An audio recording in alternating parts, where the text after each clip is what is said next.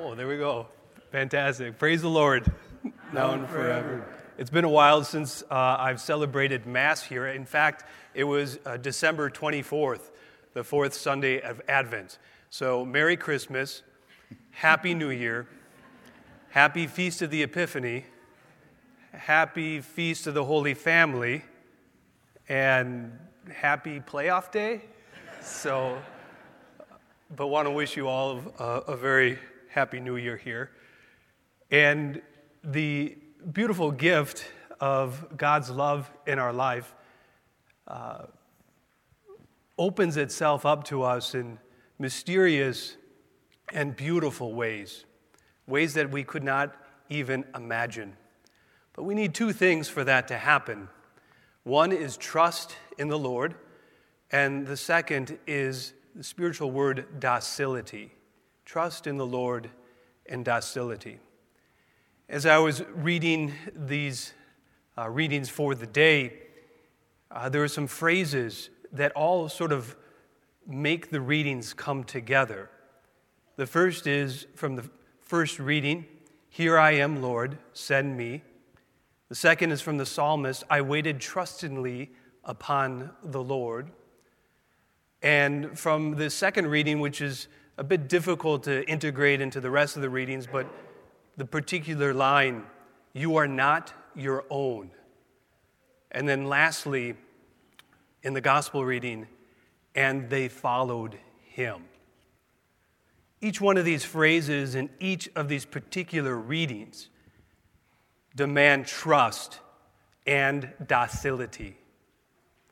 Now, in my own life, the image that came to mind, in fact, was Boy Scouts, actually Cub Scouts, and the Pinewood Derby. Now, I think the Pinewood Derby happens at the conclusion of your year of Bobcat, and then Wolf, and then Bear, and I think it's a Webelow. I'm still trying to figure out what a Webelow is, but it's at that time, I believe, that we had the Pinewood Derby.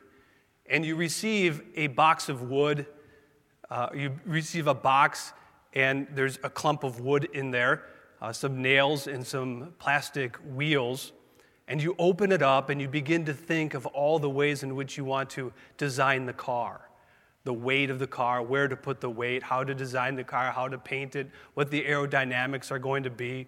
You're anticipating the competition against your classmates and buddies in the parish social hall at Corpus Christi, and you're so excited. And then your dad comes into the room. He says, "What do you have there?" And then your older brother comes into the room. He's like, "What is that?"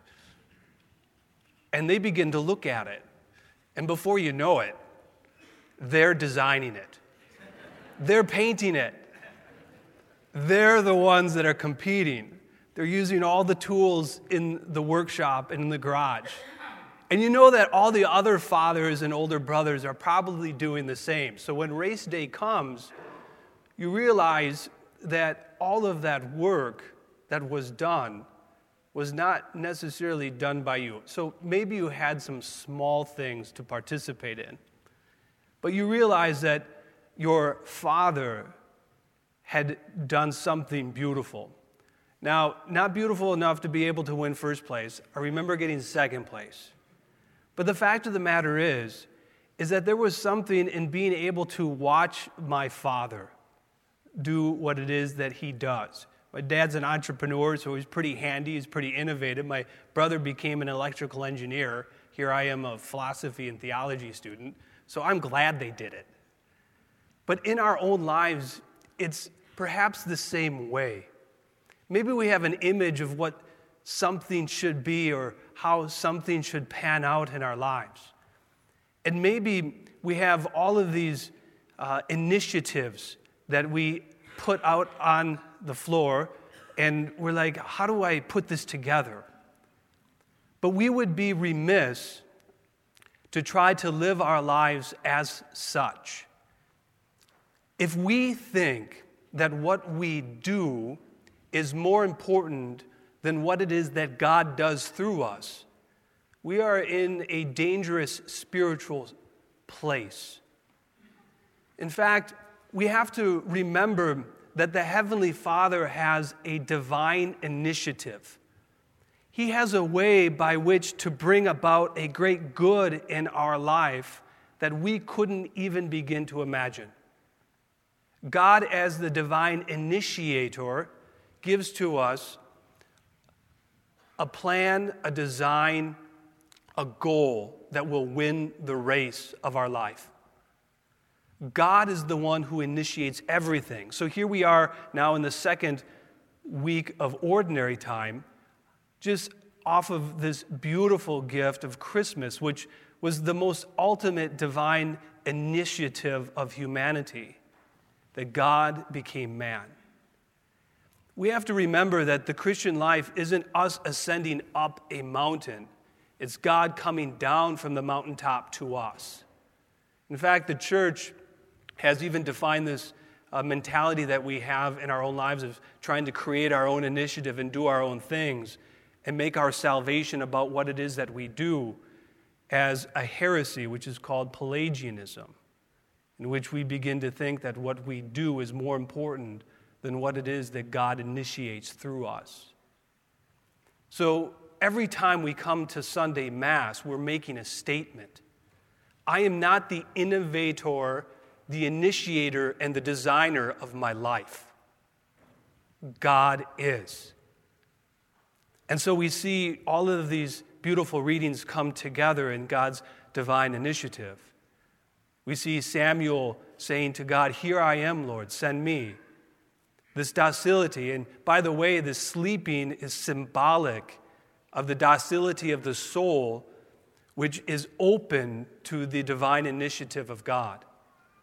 Where the psalmist says, I wait trustingly in the Lord. And St. Paul says, your life is not your own. And the disciples waiting upon God and then following him. All of these take an incredible amount of trust and docility. Trust in knowing that whatever God's plan is in my life, it is for the greater good of my life, to be able to carry out this specific and beautiful way in which I can be in communion with him. And then secondly, this gift of docility.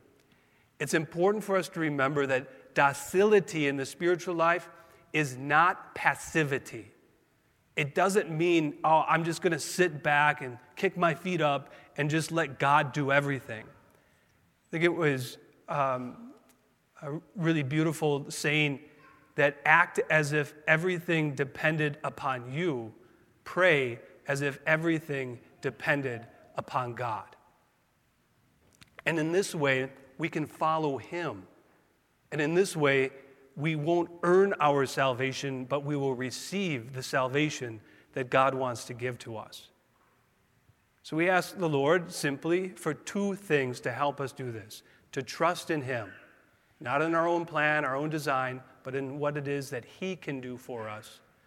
And then secondly, to be docile, not to be passive, to actively receive the initiation of God's plan to unfold in our life.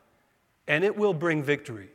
Ultimately, at the end of the day, this is the only way to salvation, to say this: he is God, I am not, now and forever.